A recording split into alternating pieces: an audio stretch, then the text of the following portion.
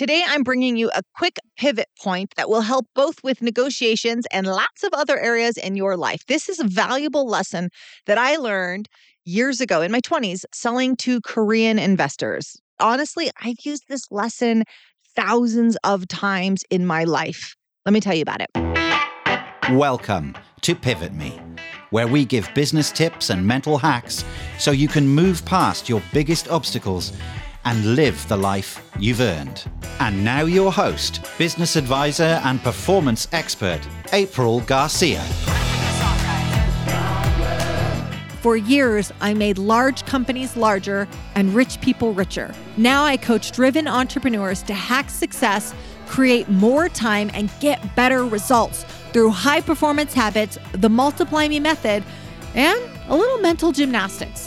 On Pivot Me, I talk to thought leaders and experts sharing our successes, our many screw-ups, and how we can all use both to move us to the next level. Join us and learn real, simple steps to pivot you and your business towards the life you've earned.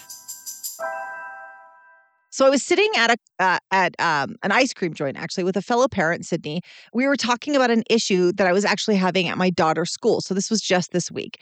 And she asked, how was I going to handle it? I told her what I was planning to do to handle it. My plan had a lot of, I'm sure this was a misunderstanding. And I want to clarify how to move this forward. You know, like diplomatic language, right? My friend was having none of it. She's like, you're a better person than me. I would march in there and heads would roll. I would be so pissed. Here's the thing. I was pissed. I told her, oh, I'm pissed, but I'm also going to get my desired outcome. And that will best be served if I make it easy for them to be wrong. In true Sydney fashion, she said, do tell. Now, this is the part of the story that goes back to the investors in my 20s. Years ago, when I left my science career, I went into finances, right? So I could have a career that supported my real estate investment. So I became a loan officer at Wells Fargo. As a young investor, I set my sights on providing financial solutions to other investors, so I understood how money moved in the marketplace. Soon, I found my way into this large condo conversion project that was mostly being sold to foreign investors, particularly Asian investors would fly in. We'd have limos pick them up. We'd wine them and dine them. And if successful, sell them multi-million-dollar real estate projects. Though I had already traveled quite a bit at this point in my life, I still had a lot to learn when selling to these primarily Korean and Chinese investors. Particularly, I had to tackle two things. One, that I was the only female negotiator. And so they often saw me as a daughter at best, wife material at worst. Number two, that saving face was very important. I could not let it appear that they were wrong, even when they were wrong. It was especially more complex because, again, back to point one, I was female.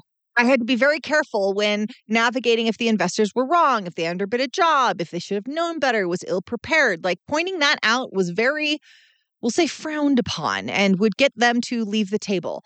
So we would lose the deal. So I had to make sure that I navigated this tension well. We had to correct the situation, correct the investor, but let them save face in the process. So it was doing business sort of on the shifting sands. And at first I scrambled to figure out how to phrase things, how to address issues, how, well, to make it less painful for them to be wrong.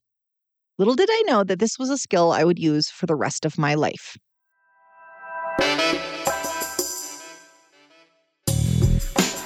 Hey, Pivoter, I see you taking notes. I see you applying things into your business and life. Great work. But what if you could do it on a Zoom call with me? Well, here is your invite.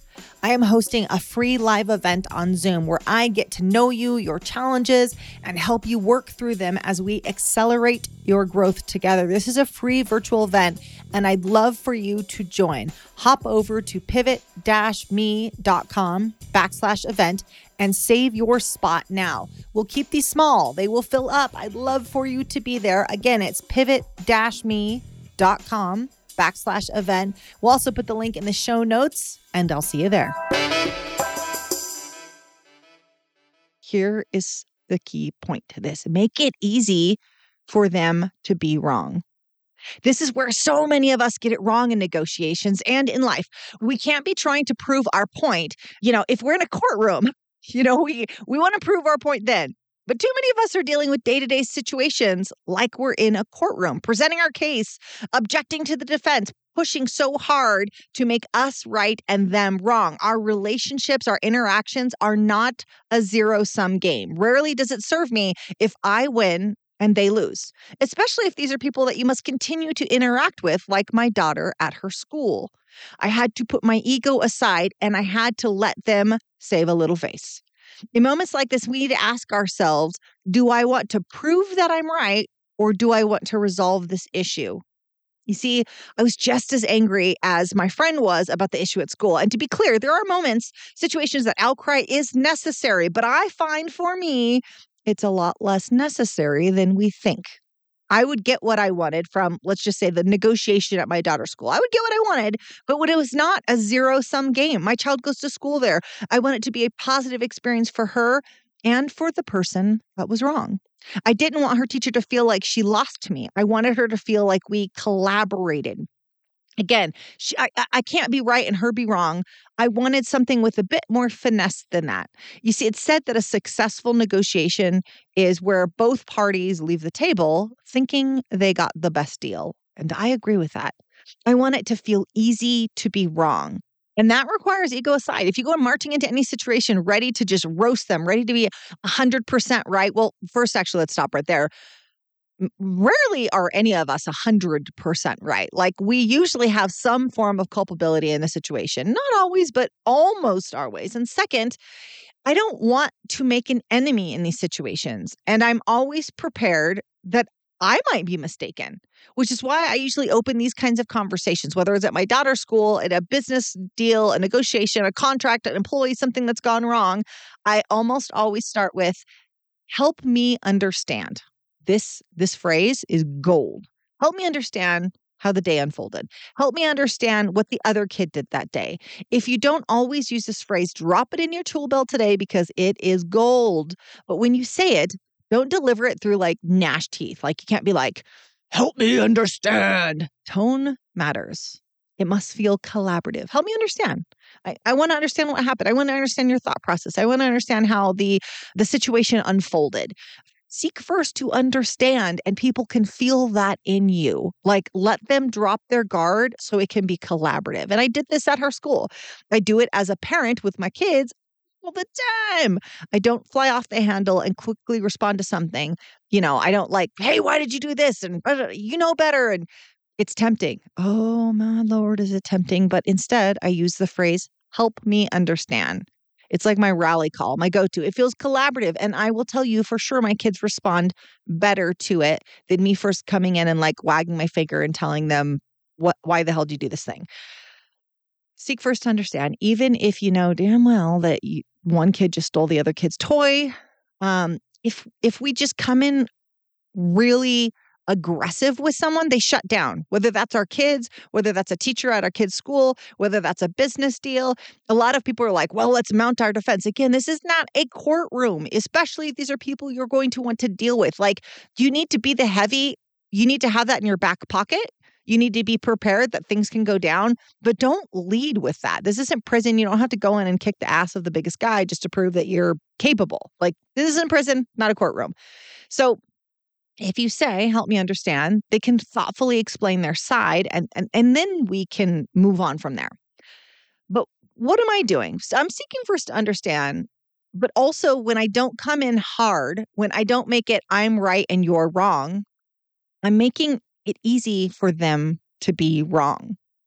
We are all wrong some of the times. I don't need to rub it in someone's face just to make my point. I do need to get my desired outcome though. And I first learned that from the investors all those years ago. So what I explained to my friend that day was that I'd rather get my desired outcome than make sure everyone knew in the room that I was right. I have to put my ego aside in this interaction, but I never assume someone else will. I hope you can use this approach in your next negotiation, heated exchange, or with your kids. Good luck. Thank you so much for dialing in today. And don't forget, make sure to subscribe wherever you get your podcast. And if you love what you hear, give us a 5-star review. It means the world to us. Hit me up on Instagram at @TheAprilGarcia or check us out online at pivot-me.com. This is all made possible with the support of you listeners, the numerous contributors, and our clients. Our music and production is by the amazing Rockwood Audio.